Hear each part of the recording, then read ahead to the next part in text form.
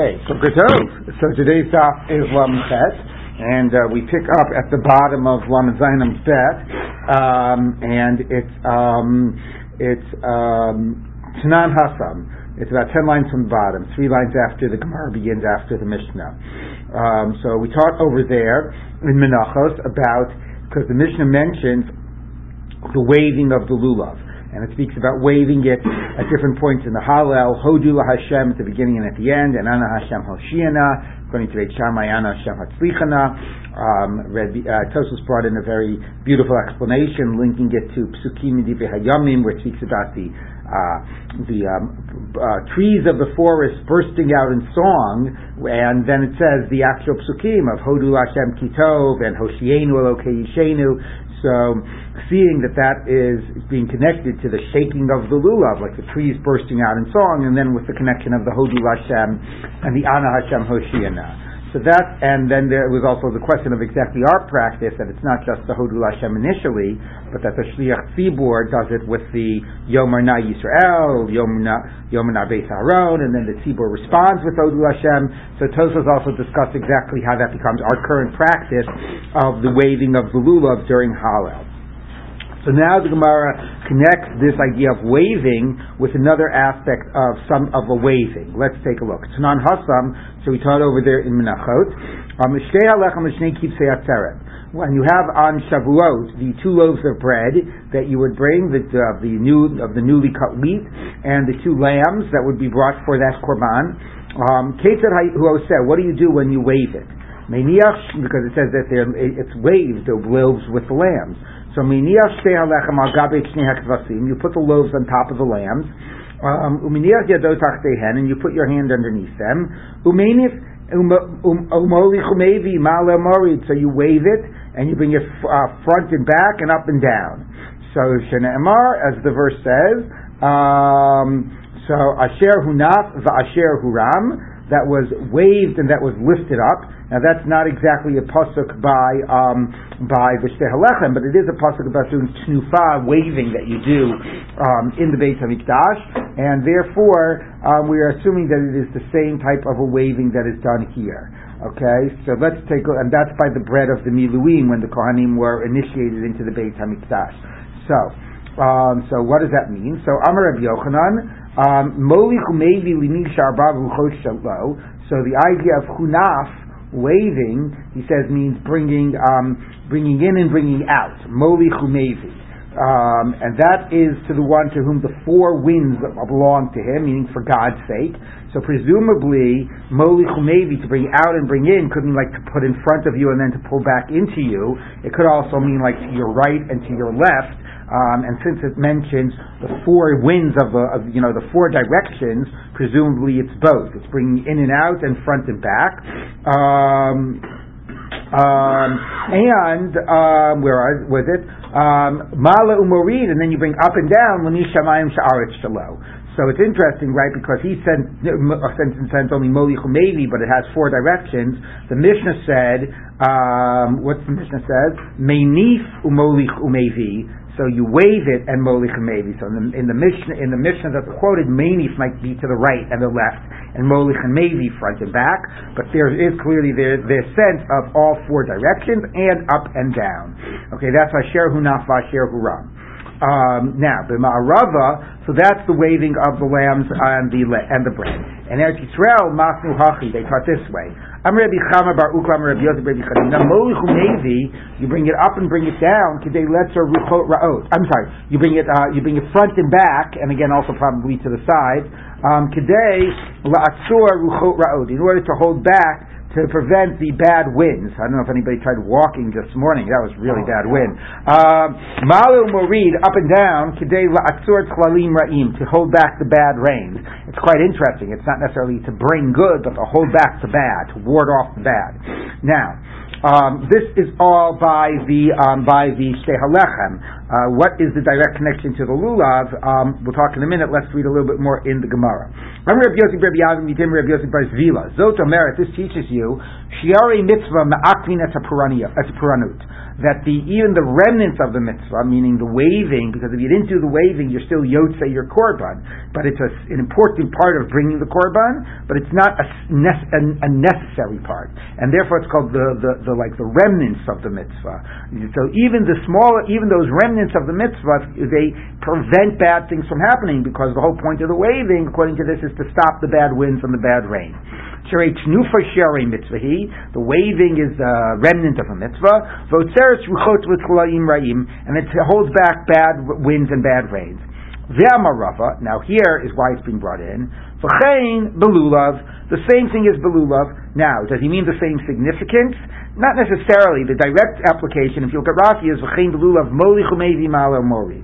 That this is telling you how to do the waving. The waving is like you would do this waving, to the four directions and then up and down. Rav Acha bar Yaakov mantilei umaisile. So Rav Yaakov bar Yaakov would, bring it out and bring it in. That's like the molichu mevi. So, that's pretty much what Rava said, but presumably the point is not just would he do this, but he would say, Amar, when he would bring it out and he'd bring it in, he'd say, Dain Gira be'ene desitna. This is like, a spear, in the eyes of the Satan. So he'd bring it out, he'd be poking, he's saying, I'm poking the eyes of the Satan, as he, it protrudes it out. V'lav mil sehi, that's not, you shouldn't be doing that. Mishum da'asi la gurei, you don't want to provoke the Satan. You don't want to say, that's you, Satan. Then you'll get him interested in you, and it's actually going to make more problems rather than do anything good. Now, it is interesting here, a couple of things. First of all, the comparison to the Shtei HaLechem, in addition to just sort of saying, well, that's what we mean, where is this whole idea of not knowing coming from? Right? Where did we even get this idea that you do non-knowing by the lulav? It says, Ulekachtem Lachem. So you could say maybe Ulekachtem means like a vigorous taking. Is there take it and really seize it, but it doesn't sound like that. The whole context of the Hallel and the waving of it in a religious context. So what the Gemara is doing is the Gemara is introducing a model for this. We have this model of a waving that is done in a religious context, and that's presumably what this is being modeled after. So again, that is significant because that is once again connecting the Arba Minim and the Lulav and the Esrog to the world of Korbanot, a point that we have made multiple times before, the way it's being made into something like a Korban. And here, even before you get to the symbolism, the whole idea that you do a waving, the Gemara never gives a source for it. Tosfos again speaks about the leaves, the trees of the forest bursting out in song, but again, being connected to an area where you actually do wave this object before God. Now, it actually goes beyond that, because if you think about it, and this is the point that Tosfos makes, when you wave the Shtei HaLechem, what are you waving? You're waving the new grain, and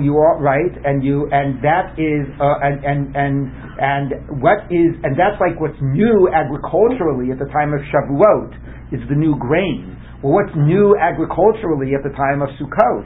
It's the Arba Minim. This represents, all of the produce of the field that you're gathering in.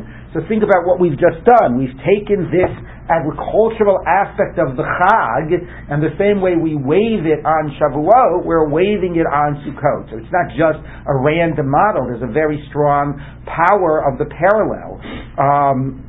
And if you take a lulav, he says like this. He says, so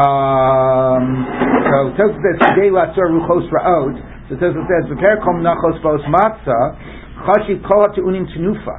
Maybe why do we mention Dafka the Shtei HaLechem? There's a lot of tenufas that you do. Mm-hmm. You know what? Maybe all the other tenufas are not done in the exact same way. Dafka the tenufas Shtei HaLechem datzeres the chein lelulav. Maybe it's only by the Shtei HaLechem that you do in all these directions, and also we apply it to lulav. Mishum darmin per kav to Rosh Hashanah. The Gzar Din Nechtam B'Pesach al Hatvua Ve'al Teres al Peres Ilan B'Chag al Amayim. So every holiday has a different Gzar Din, right? And on Sukkot, on Shavuos on the fruit, and on Sukkot on the water. In order to be a type of a tefillah for the rain. Okay, so Tosfos says maybe there's a specifically only these are the type of waving you only find by Shavuot, and we're applying it to Sukkot. And he makes this comparison about what is the purpose. If you see it as a type of a Yom Hadin, and you need a special prayer for, like the Gemara says, the rain and the wind, and what's going to affect what's going to affect you agriculturally. So there's a Yom Hadin aspect for Sukkot as well, which is the rain, which is the rain. And we actually mentioned the bad rains. Maybe bad rains were a problem Shavuos time. Here we want good rains. So it's a type of a waving and a using, and you use these lush things maybe to represent, the need of rain and things that grow on rain, and you do it in that way. So connecting it again in that way, I would say beyond the Yom Hadin aspect, you connect it also to just a sense of simcha, of gratitude. And again, I think that there's even a stronger comparison that you take the product of the new wheat on Shavuot and you wave it, and you take sort of the product of the field that's been drying, whatever that represents, the gathering in, and you wave that as well. So there really is, it's not just a technical point here, but there's actually a strong suggestion of this comparison, and again, connecting it to the world of korbanot. So that is one thing. The other thing I'll just mention is the original statement of Reb Yochanan, you do it sort of to God, right, without sort of saying that it's a prayer for something, for holding back the bad rain, holding back the bad wind, etc. It's just for God. In a way, this also represents two symbolisms of the lulav. I think I might have mentioned this before. There's a midrash, again, it's not in the Gemara, it's probably later, so question exactly how early it is, but there's a midrash about Rabbi Akiva that he sees the arba minim representing God. Lulav zu HaKadosh Baruch Hu. Esrog zu HaKadosh Baruch Hu. Like everything is HaKadosh Baruch Hu. He also says there's only one of each of the meaning, which might be connected. So, one idea is just, it represents God. It represents our connection to God. We're holding and we're shaking, and it somehow represents our connection to God. Whereas the other approach says it's a prayer to God. You use it to pray, but that's the more general understanding is you take the Arba Minim as a way to pray for the good rains, right? And it's a vehicle for this type of a prayer, and that also connects more to the second interpretation here, which sees it not about being directly about God, but about being a prayer for the agricultural, for the weather, and so on. Again, I don't know exactly what to do about the connection to poking out the eyes of the Satan, unless again, it's connected, that maybe is connecting it less to the agricultural aspects of Sukkot, and maybe back to it being a culmination of the Yom Hadin. So we do have a mention in the Gemara of Satan, like the Gemara says, why do we stand by the blowing of the shofar? Because La'arvei v'esa Satan, to confuse the Satan. So the Gemara actually does have a heightened mention. The Gemara doesn't mention Satan too much, but it has a heightened mention of it around the Yomim Norayim. So speaking about this poking out the eyes of the Satan might be sort of situating this more as a type of a culmination of the, Aseret Yemei Tshuva and the Yemei Hadin. So interesting to see the three different symbolisms that come up, and also the comparison to the world of Korbanot and the comparison to Shavuot. The last thing I'll just say is that Tosfos has a whole question about how do you, the Yerushalmi that says you do it 3 times, and how do you count the 3? You say out is 1 and in is 2, or out and in is 1. You out and in 3 times, right? So that's one question he asked if you have to do it 3. And then another thing which he doesn't ask but that gets asked is, some people do it like out and do 3 times over here, and this 3 times here, and then 3 times here, as opposed to doing this 3 times. How do you count the 3 times? Anyway, our Gemara doesn't say 3 times, but it does come up in the Yerushalmi, and then there becomes all these different questions of how exactly you do the counting. Okay, so that was a very fascinating in terms of where the comparing it to that, which might be the source of the idea of shaking.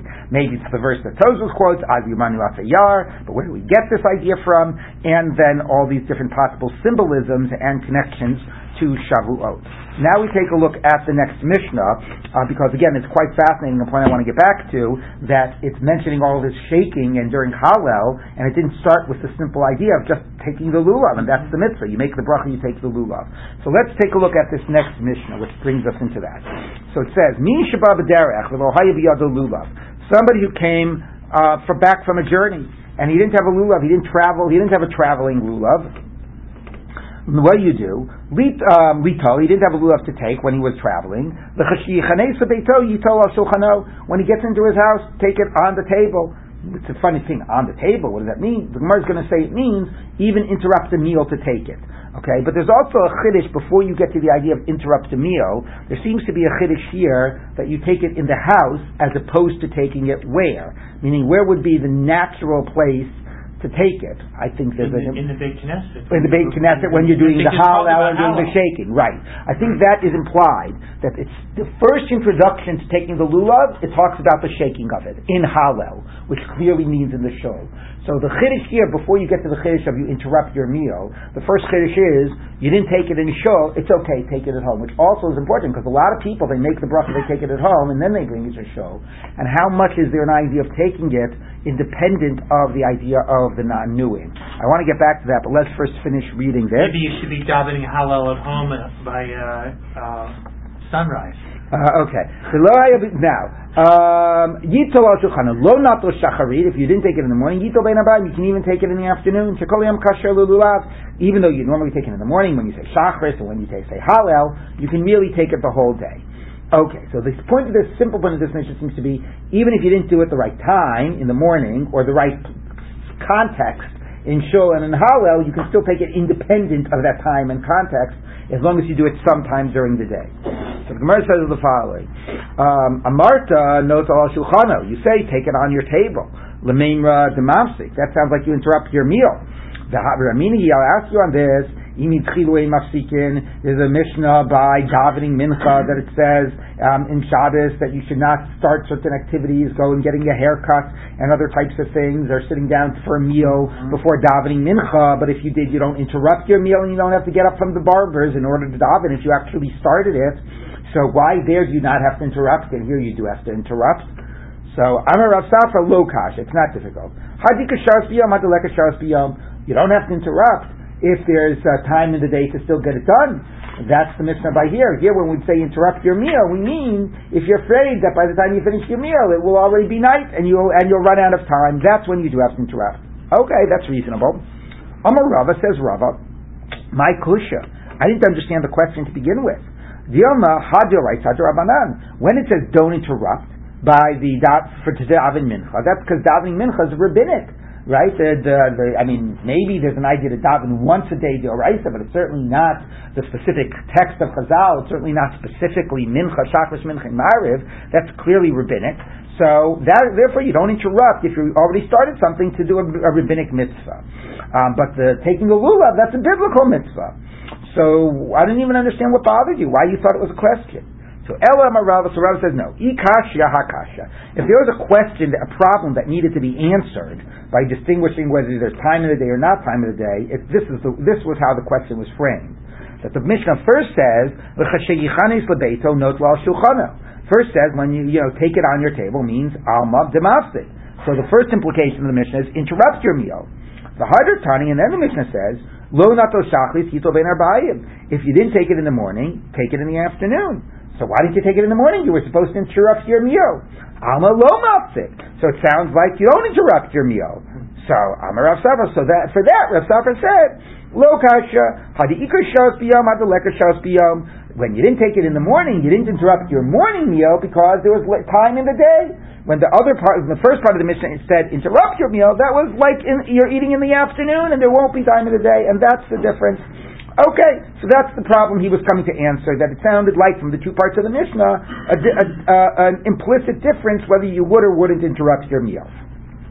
Amar Reb Zera, says Reb Zera, my kusha, that couldn't have been the problem. Yoma mitzvah lasku, because the simple way to read the Mishnah is you should interrupt your meal to take it al your shulchan, you should. But you know what? Guess what? Not everybody always does what they're supposed to do.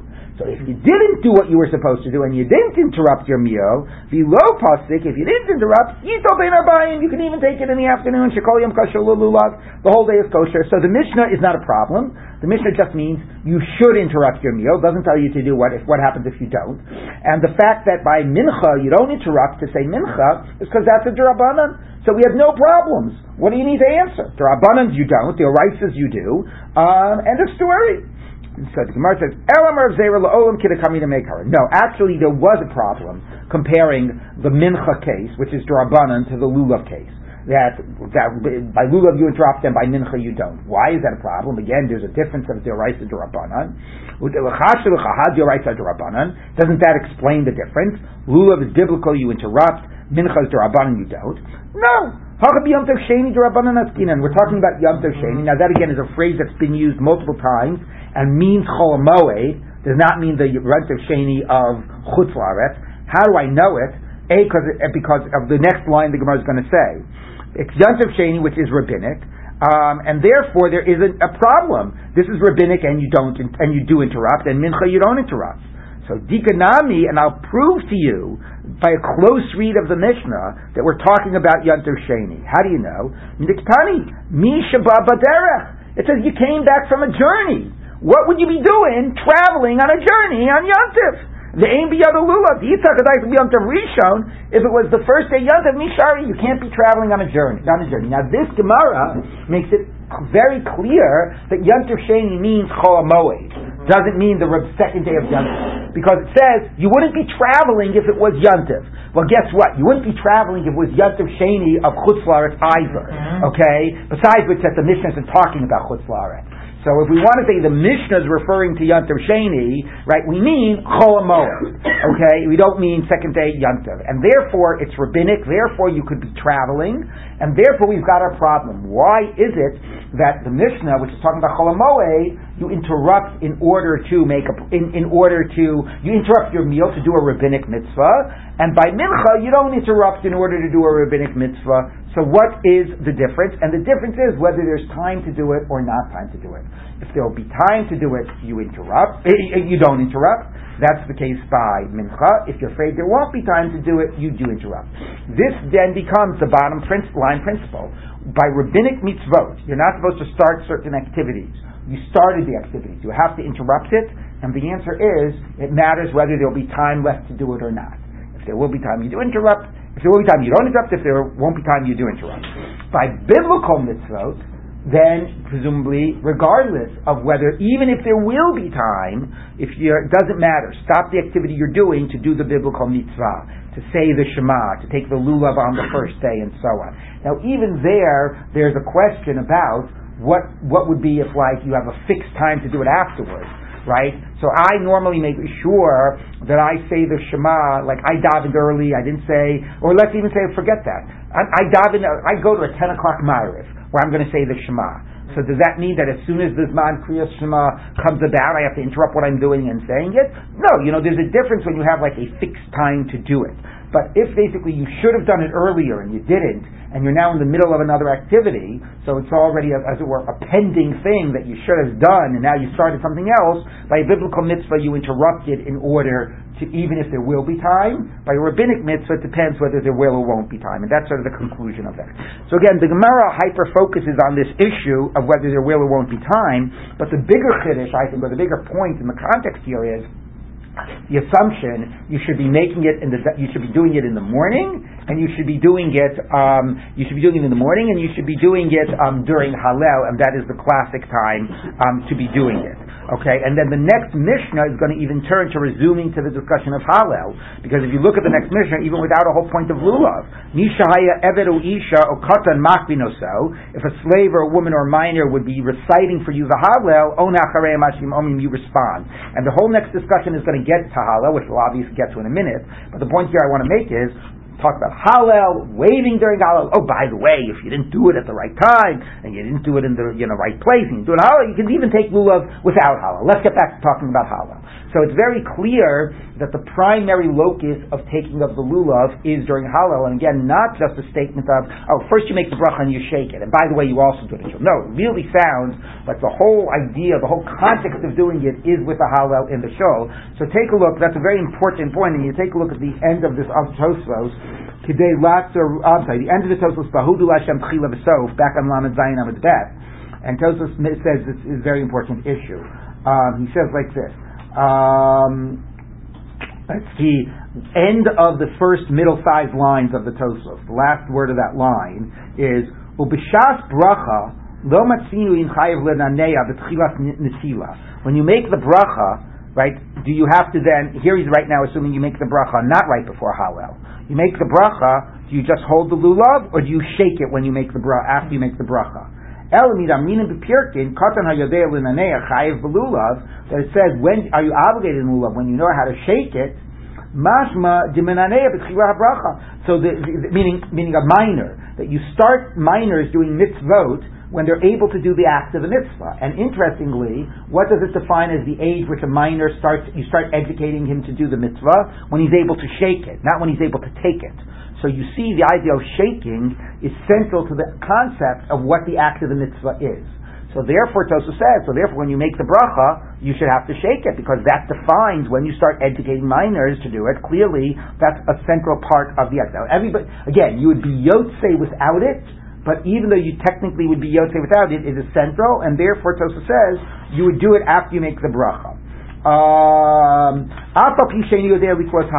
Tosfos makes this other important point, though, but this also supports an idea. Tosfos says that shaking can be significant without the Hallel, because it doesn't say you start teaching a minor to take the lulav when he's able to shake it and say Hallel.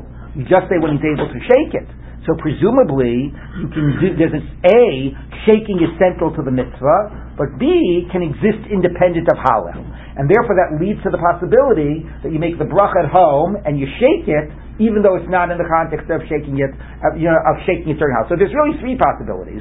The entire thing is just holding on to it, which b'diavad is true, but that's totally even okay l'chatchila for making the bracha. That's not true, because we definitely see shaking as playing a central role. But is it the shaking during Hallel or not? Tosfos tries to prove out from the Katan case that you can have the shaking without the Hallel. That gets Katan. I'm not exactly sure that's such a proof, because the Katan can be in shul when everybody else is saying Hallel. He could still do it in the context of Hallel. We're going to enter into a whole discussion of Shomea Ke'oneh. Listening to the Hallel is like saying it. So to me, just because he doesn't know how to say Hallel doesn't mean that the shaking exists outside of that context. Okay? So anyway, but now he has one more proof. Only the time in the Seches Brachos, B'sof Tfilas HaShachar, Hiktim Latzis Laderech, if you have to go out to the journey early, Miviim Lo Shover V'Tokea, Lulav V'Minanea, Megillah V'Koreba, Mashma D'Minanea below Hallel. It says you had to leave and you couldn't wait for davening, you had to leave before Shachris, you make the bracha, you shake the lulav, and you go on your journey and you say Hallel when you say it. So again, nobody is denying that if you don't have a choice, you're yotzei. That's like our Mishnah. You came home and you missed Hallel and Shul and you take it at home. But the question is, even if that's okay, b'diavad, is the idea of shaking, number one, central to the taking of the lulav? The basic answer is yes. One good evidence is it's how it's originally framed in the Mishnah. The other good evidence is that the minor obligation only starts when he's able to do that, number one. And number two, shaking in Hallel or independent of Hallel? Well, it seems that I would say the strong evidence is not what Tosfos is saying, is that the shaking is all being placed in the context of Hallel. Even a minor could do it in shul when they're saying Hallel. The fact that it's possible if you don't have a choice that you do it separate is not a proof that that's really the lechatchila. So the difference, the implications of this are twofold. Number one is, if you do take it outside and make the bracha before shul, you don't just hold it, you shake it, which is what everybody does. But the other question is, if you agree to Tosfos' conclusion, then maybe you take it before going to shul. And a lot of people do that. They say, like, Zvizin Makdimin L'Mitzvah. Let's do it first thing in the morning. First chance that we get. I specifically do not do that, and most people you see don't do that because they all make the bracha, in shul, and most people are taking it out and making the bracha then, and that is because the stronger evidence is that certainly as the best lichatchila, it's shaking in the context of Hallel, and that's not just what you do after you've done the mitzvah, but that is the way you do the mitzvah. The taking of the lulav is the taking and the shaking during Hallel. It's not taking was 2 hours ago, now we also shake it. No, the basic idea of the mitzvah is the shaking in this context, and that certainly is what is more, I would say, suggested by the sources, and that's why waiting to do the mitzvah and to make the bracha. So that's all very powerful, especially if you consider the idea that shaking isn't mentioned anywhere in the Torah, just as l'kachtem lachem, and how when we've created this whole Hallel context, again, maybe because of this whole idea of az yiranu atzayar, but really sort of broadening the symbolism. What's the lulav about? So I do want to say one other thing about that, which is, the pasuk is, Ulakachtem lachem bayom harishon, and the end of the pasuk is, Usmachtem lifnei Hashem Elokeichem shivas yomim. And the idea of simcha, right, the whole idea of simcha space hashoeva, and simcha connected to this, and that's Tosfos quoting that pasuk of Az Yirmanenu Atayar, the trees burst out in song. It's bringing the joy of the year, and in the context of the agricultural, bringing in of all of the harvest and everything that's been dry, all of the food and so on, and bringing that joy and expressing that joy to God, and using these symbols as the way of expressing that joy. So that really ties into Hallel, not some prayer to prevent bad rain, or not some idea we're going to be judged about water. The Hallel doesn't fit that context so much. The Hallel fits the context of the Az Yiranu Asayar, the Tosfos quotes, and the Smachtem Lifnei Hashem Elokechem. So again, quite powerful that this becomes a central idea of the act of the mitzvah. If you consider the technical psukim in the Torah, don't speak about this. Okay, so that's really a very important issue about the nature of the idea of the shaking of the lulav. Okay, so now we go to the Mishnah, which is now, as I mentioned, going to focus us on the idea of Hallel. Misha haya eved o isha o kata makrinoso. If a slave or a woman or a minor would recite for you, ona acharehem, meaning it was a word-for-word recital. They would say, Haluas Hashem kol goyim. You say, Haluas Hashem kol goyim. Shabchu kol ha'amin. You say, Shabchu kol ha'amin. So, okay, that can work, because you don't know it, so they have to be reciting for you word for word. But Mashein Omrim, you recite after them what they're saying. The Tavalo Me'era, a curse should fall upon you. Now, why should a curse fall upon you? So Rashi says, because it displays your ignorance, right? I mean, why aren't you saying it yourself? Why do you need somebody to recite for you? Obviously, because you're ignorant, and therefore that's a real problem, that you don't know how to recite the Hallel yourself. Tosfos says, no, it can't just be your ignorance, because then it wouldn't matter whether it was a woman minor doing it or whether it was an adult male doing it. Either way, you're ignorant. So Tosfos says, no, actually the problem is that you're doing it, if you are already ignorant and not able to do it, there's a way you do it. Well, we'll see. Let's finish reading the Mishnah, okay, and then I'll sort of go back and unpack that a little bit more. If an adult was reading for you, then you don't have to repeat word for word. Ona achrav hallelujah. So basically, as what we're going to see in a minute is the way they would do the recitation in the shul would be the following, and it's a question whether this would be what everybody would do, or whether it would only be what people who were not able to say it themselves would do. But basically, it was Ashkenazim hate this, right? I hate this, but never do this. Like, whenever there's something responsive for Ashkenazim, we always have to make sure that we ourselves are saying it, and then we answer the chazan. We can't actually just say half of it. Maybe because, I don't know, something about maybe because it's printed in the siddur or something. Anyway, but very often in Sephardi shuls, when they have responsive things, you do one, you're a part, and the chazan does his part. He says this, and then you respond. He says that, and you have a response. You don't have to say everything. So apparently, the way it originally was, in terms of the Hallel, the chazan would say, Hallelujah, and everybody would say Hallelujah. Then he'd say, Hallelujah Abdei Hashem, and everybody would say, Hallelujah. And then he'd say, Hallelujah Shem Hashem, and everybody would say, Hallelujah. And then he'd say, Yehei Shem Hashem V'varach, and everybody would say, Hallelujah. That would be actually a pretty exciting event to be at, wouldn't it? So that's how, so you can even imagine that you do that l'chatchila. Even if you know how to do it, say the word. Why do you have to say the word? This is the way you say the Hallel. There's a reader and a response. Okay? But it sounds like it's going to sound in the Gemara that this is what you would do if you didn't know what to say. You would just respond Hallelujah. Otherwise, you would actually say the text itself. But not so clear from the Mishnah. On the Mishnah, it might be that this is the standard way it would be done. The adult would say it. The obligated person, the shliach tzibur, would say it, and you would say Hallelujah at the various phrases.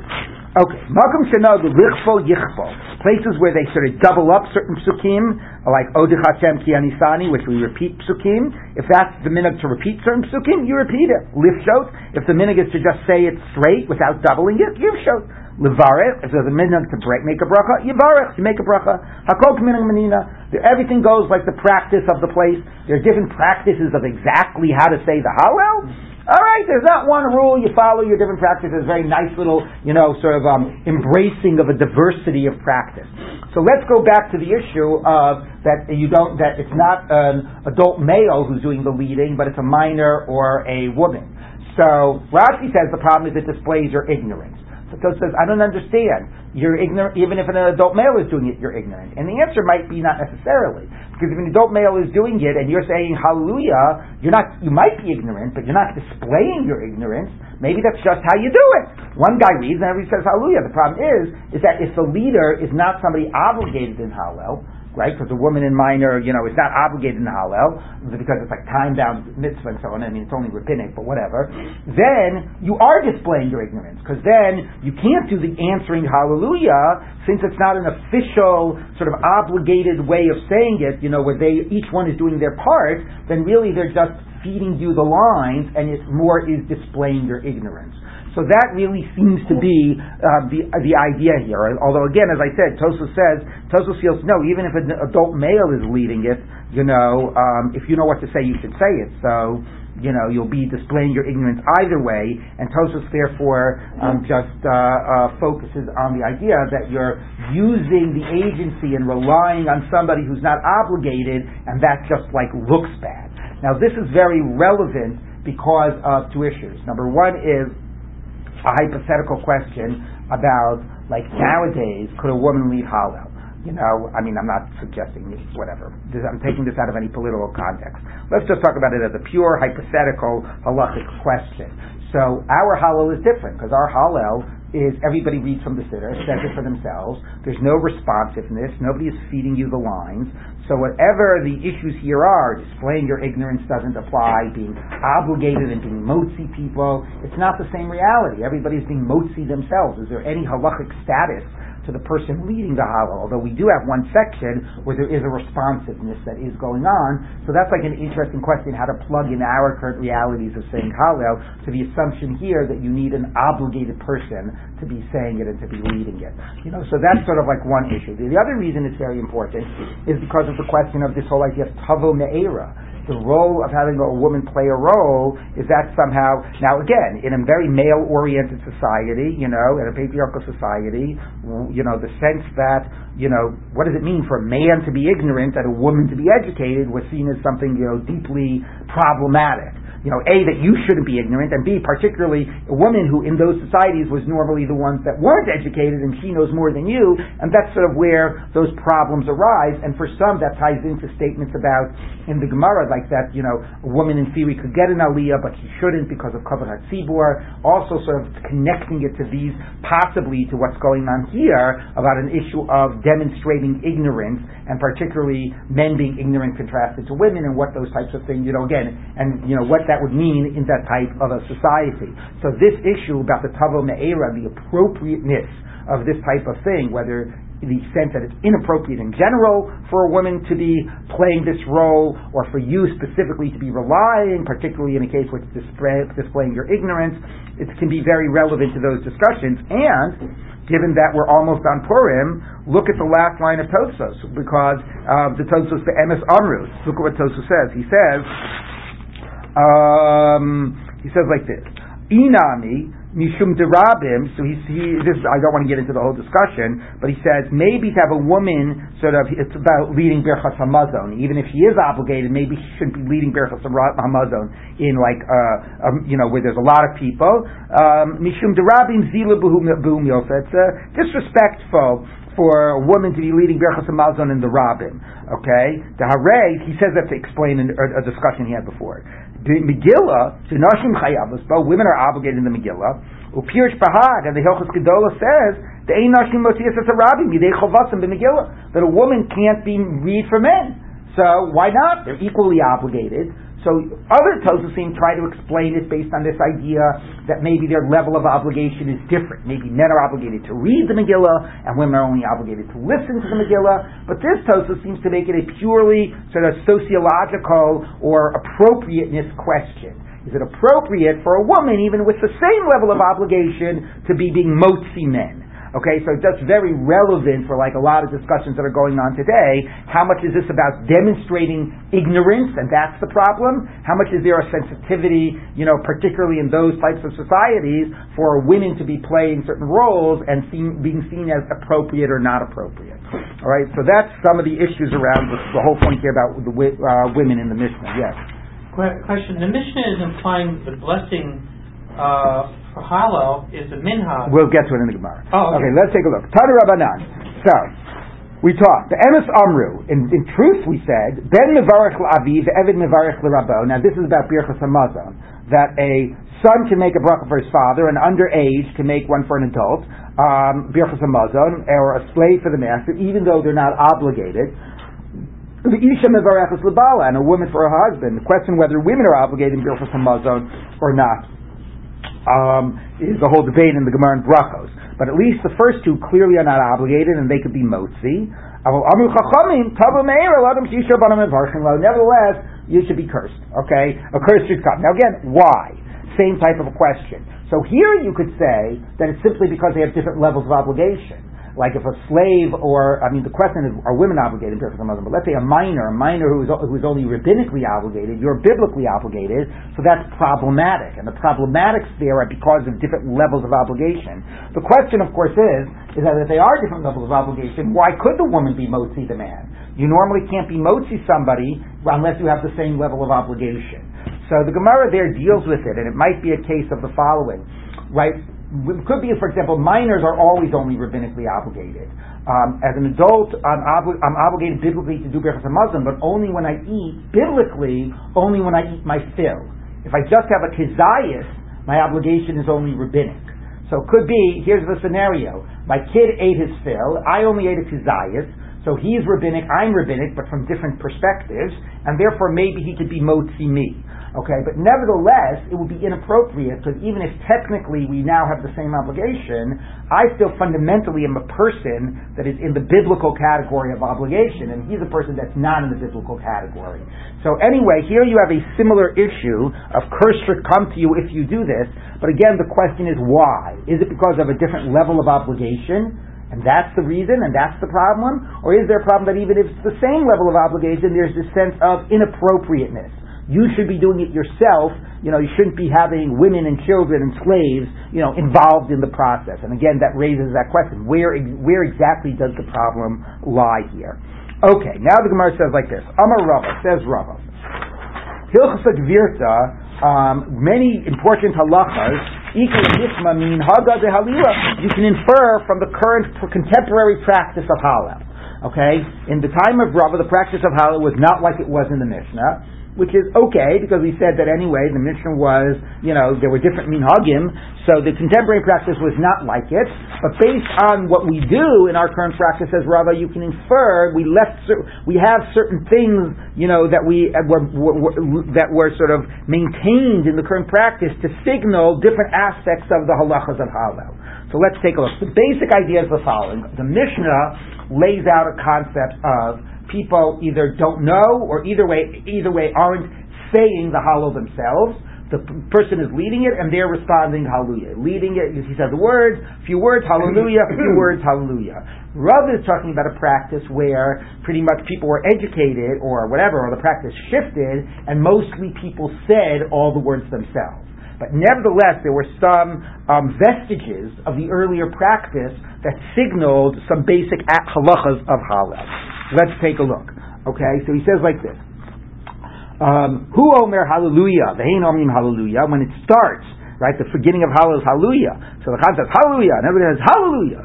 So Mikan, so even though the rest of Hallel they're going to say themselves, here they respond hallelujah. So mitzvah la'anos hallelujah.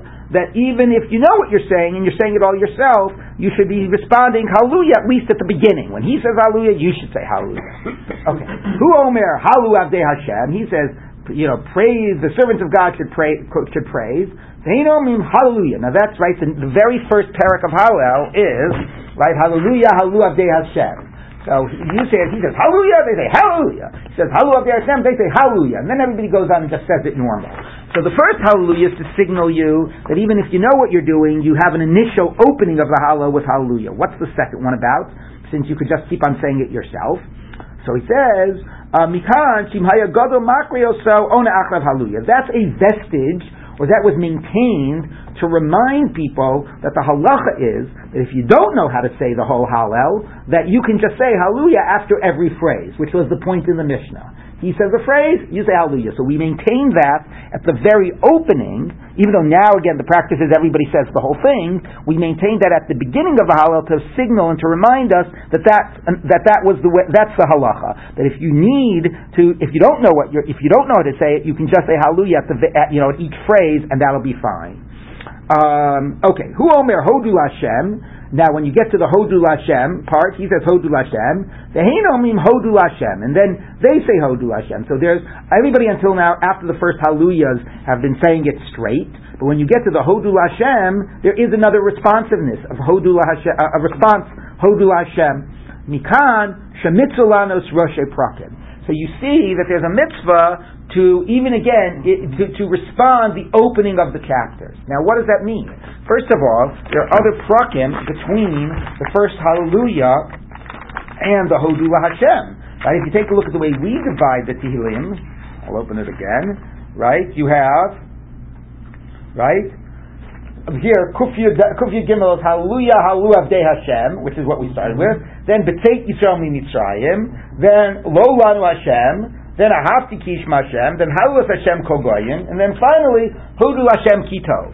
So if it's a mitzvah lanos Rashi Prakim, there are a lot of Rashi Prakim here that you weren't responding to. So Tosfos says, you know what? Tosfos says maybe Tosfos doesn't say maybe the Goyim's division isn't our division because he didn't have the Goyim's division, but Tosfos says maybe they understood that from the initial Hallelujah all the way until the Hodu Hashem was one parak. But they actually thought that as opposed to us that we have like 5 prakim of Tehillim, just as maybe Chazal understood it all to be one big parak. And therefore the Hodu LaHashem, right, is the next parak that you open up with. Now, what does it mean? Rashi says no. Rashi says, yeah, we could have done it here, we kept it in one place. But if you actually were doing the old way, you would do the Hodu LaHashem, you would open up each new parak with a beginning phrase. Now, what does it mean that you would open up each new parak, you would mitzvah lanos Rashi Prakim? So Rashi says again, this is going back to the way they used to be, that after every phrase you'd say Hallelujah, Hallelujah after every phrase. But to signal when you're starting a new parak, there would be a moment of shift. So according to Rashi, let's assume that he had the division we have. So you'd be saying, Moshivi Yaker Sabayis. Everyone would say, Hallelujah. Eim Avarim Smecha. Everyone would say, Hallelujah. Then you'd say, B'Tzeis Yisrael Mitzrayim. And now everybody says, B'Tzeis Yisrael Mitzrayim. To signal like we're moving on to the next parak. But then you would say, Beit Yaakov Me'am Lo'ez. And everybody would say, Hallelujah. Okay, that's what Rashi says. So Mitzvah Lanos Rashi Prakim just means when you shift to a new parak, the response is different. To signal we're shifting to a new parak. Tosfos suggests something different. Tosfos says no. You say Hallelujah when you're in the first parak, but when you get to the second parak, which according to Tosfos says Hodu Lashem Kitov, so he says Hodu Lashem Kitov. They say Hodu Lashem Kitov. Kilo Am Chazdo Hodu Lashem Kitov. Right, and then for that parak, everything that they're not saying Hallelujah anymore. They're saying Hodu Hashem Kitov, which is actually great. So there are two great things to be responding, right? Either Hallelujah or Hodu Hashem Kitov. So in the first section, the responsiveness is Hallelujah. The response is Hallelujah. In the second section, everybody is responding Hodu Hashem Kitov. I want to be at that Hallel. That sounds like a really fun Hallel, doesn't it? So anyway, okay. So according to Rashi, again, it just means for that opening phrase, but according to Tosfos, it means no. The general responding phrase would be either the Hallelujah for the whole first half and the Hodu Hashem for the second half. But again, in Rava's time already, they weren't doing that. They were just doing these little vestiges to remind you that was the actual original practice. Okay? So, where were we? Okay. Mitzvah lanos Rashi Prakim. Itmar Nam, he was also taught, Amar Rav Chanan bar Rava, Mitzvah lanos Rashi Prakim. It's a mitzvah to respond to the beginning of the parak.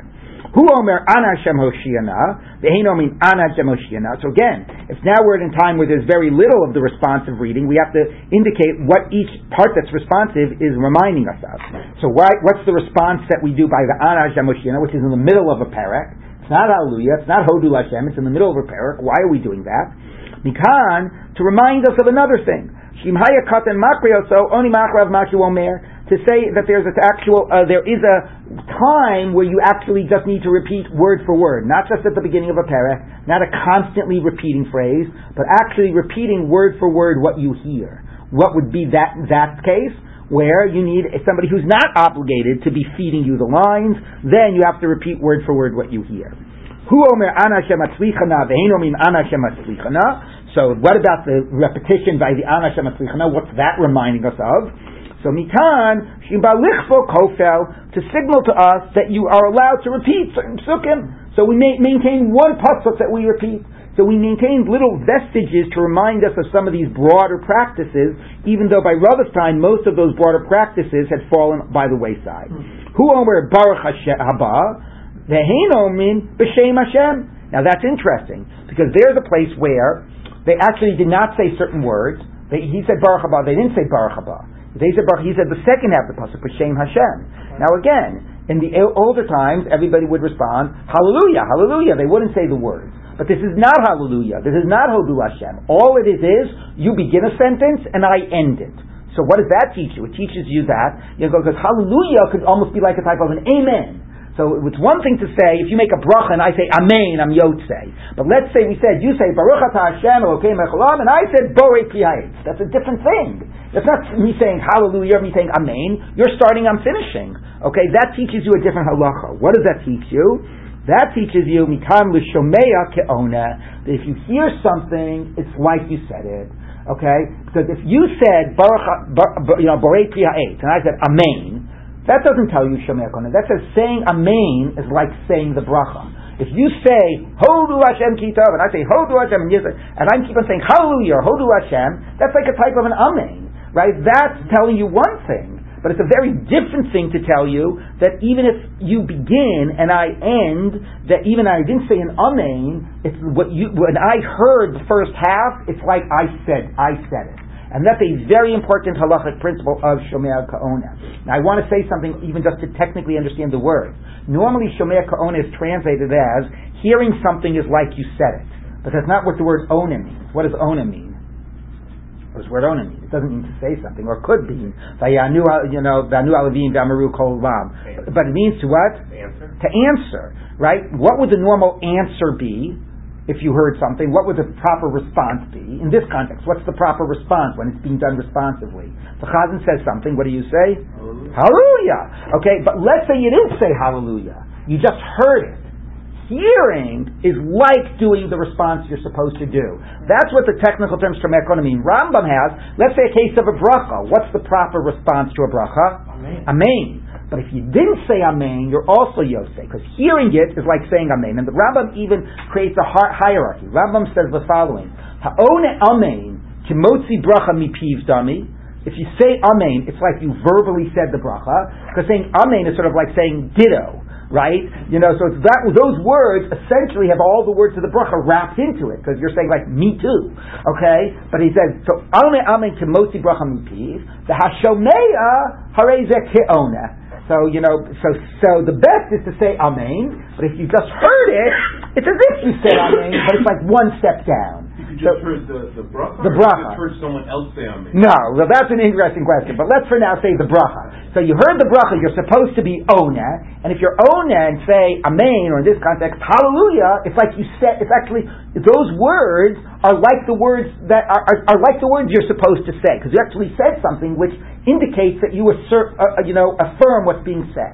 But even if you didn't say the answer, you just heard it, it's like you said the answer, and that counts. And this is the important halachic principle. The hearing works, okay, but it's also important to appreciate the technical meaning of ke'ona in a context where there would be another type of a response that we would be more expecting. And that's why it's positioned to hear. Saying hallelujah works, that's an ona. That's saying and affirming what's being said. Saying the end of a bracha, you're not affirming what was said before, and you have to say just listening to it is like I was yotzei. Rashi therefore leads this into an important point. Rashi says, if you're in the middle of davening, and they're saying Kaddish or Kedusha, and you're in the middle of Shema and Shemon Esrei, and you can't interrupt, just stand silent and listen, and it's like you did the right response, the Kaddish and Kedusha, etc. Tosha says, no, because if we really say Shomer Ka'ona and it's like you responded, then you've interrupted your Shema Shon Esrei. So Tosha takes the idea that listening is like responding in a very literal way. We actually posted like Rashi that no, it counts that you're Yosei, but it's not like you actually said it in the sense of interrupting. But this becomes very important. It's important for all these ideas, like how do we Yosei the Megillah? If there's a mitzvah to read it, I'm not reading it, somebody else is reading it. So this idea that listening is like you did it is a very important halachic principle. Let's just read one more thing. So Shbo Minei Rabbi Chia bar Abba, they asked Rabbi Chia bar Abba, Shama v'lo ana mahu. Let's say you heard without responding, which we've already addressed, but maybe he wasn't part of this earlier discussion. So Amalahu, so he said back to whoever they were, the people who asked from him, Chakimaya v'Safraya, very fascinating way of responding. The wise people and the Sofrim, which Rashi also says means like the teachers of children, the Reishei Amma, the leaders of the nation, the Darshaya and the Darshanim, the expounders, Amru, everybody has said, Shama v'lo ana yatsa, hearing without responding, you're also yotza. Just hearing also counts. Itmar Nami was also taught. Amr Shim ben Pazi, Amr Yoshua ben Levi, Mishum Gar Papara, Minayin l'shomer ka'ona. How do you know that listening is like saying? T'chsiv es kol divrei hasefer asher kara melech Yehuda. So all the words of the book, this is when they found the Sefer Torah in the Beis Hamikdash that Yoshua, the king of Yehuda, had read. Did Yoshua really read them? Although Shafan Quran, Shafan was the one who read them. Tichsiv, Vayikre'eu Shafan. Shafan read them. Lisnei HaMelech, in front of the king. Ela Mikan, the Shomer Ka'ona, because he heard it. It was like he said it. And by the way, this is important again for the Megillah idea. It's not just like he said it, it's like he read it. Right? So even though there's a mitzvah to read the Megillah, if somebody reads and you hear, it's not just like you said the words, it's like you read the words. So we see Shomer is Ka'ona. So the Gemara says, "V'dilma baser dekarinu Shafan kar Yoshiyahu." How do you know? Maybe after Shafan read them, Yoshiyahu read them, even though it wasn't reported. Maybe he did read them. Amar Ravaka bar Yaakov, lo saka daitech. That doesn't make sense. Tichsiv yan rach livavcha v'tichna lefanai. Because your heart was softened and you humbled yourself before me. I'm sorry, Lisnei Hashem b'shamacha, when you heard these things. B'shamacha v'lo b'karacha. You heard them, you didn't read them. And nevertheless, the verse describes it as if he read them, and this is the principle of Shomer Ka'ona. Two important points before we end. Number one, Tosafos says our minhag of Hallel is not even like Rava's. Right? We don't do Hallelujah and the Hallelujah at the beginning. So Tosafos says, okay, but since the Gemara says it's all based on minhagim anyway, the different minhagim. So Rava had a different minhag than the Mishnah. We have a different minhag than Rava, and so they're acknowledging the different minhagim that we have, even different from the beginning of the Gemara. The other important question is that whether there is this idea of Shomer Ka'ona, is there an idea of that actually, saying it is better than hearing it? Should I better read the Megillah myself rather than hear it? Now, sometimes there's a particular mitzvah of doing it b'tzibur, like reading the Megillah. So being part of the tzibur definitely outweighs. But let's say I'm going to your house, right? I don't know, this is what I do at my house. Would anybody like to make Kiddush? Or do you want me to be Motzi? Yeah, you just be Motzi. Okay, but every now and then somebody says, no, I'm going to make Kiddush myself. So I don't know why, I don't ask, whatever. But some people actually prefer that because they say, when it's not about a tzibur mitzvah, like Megillah, obviously Megillah could be Yotzei when you're B'yachid, but there's an element of B'tzibur. But when it's fundamentally, it's a more private mitzvah, then better to do it yourself than to do it through hearing somebody else. Okay, so there is that question which the Gemara does not address, whether Shomer Ka'ona is as good as Ka'ona. But again, in the context of the Gemara, we're dealing very much with a communal experience of saying Hallel. Right, and therefore clearly it's not, I don't want to be Yosei Shomer Ka'ona, I'm going to go off to myself. The whole idea is to be part of the tzibur. But again, I also want to just appreciate what the power is of doing this type of a responsive Hallel, and really making it a complete communal tzibur experience. It really feels like we're missing something. We've turned it all into our private little recitals that we're all doing at the same time, and the only bringing together is at the Hodu moment. But thinking about sort of what this experience was like, I think is very powerful. It makes us sort of realize something of what we're missing. Okay.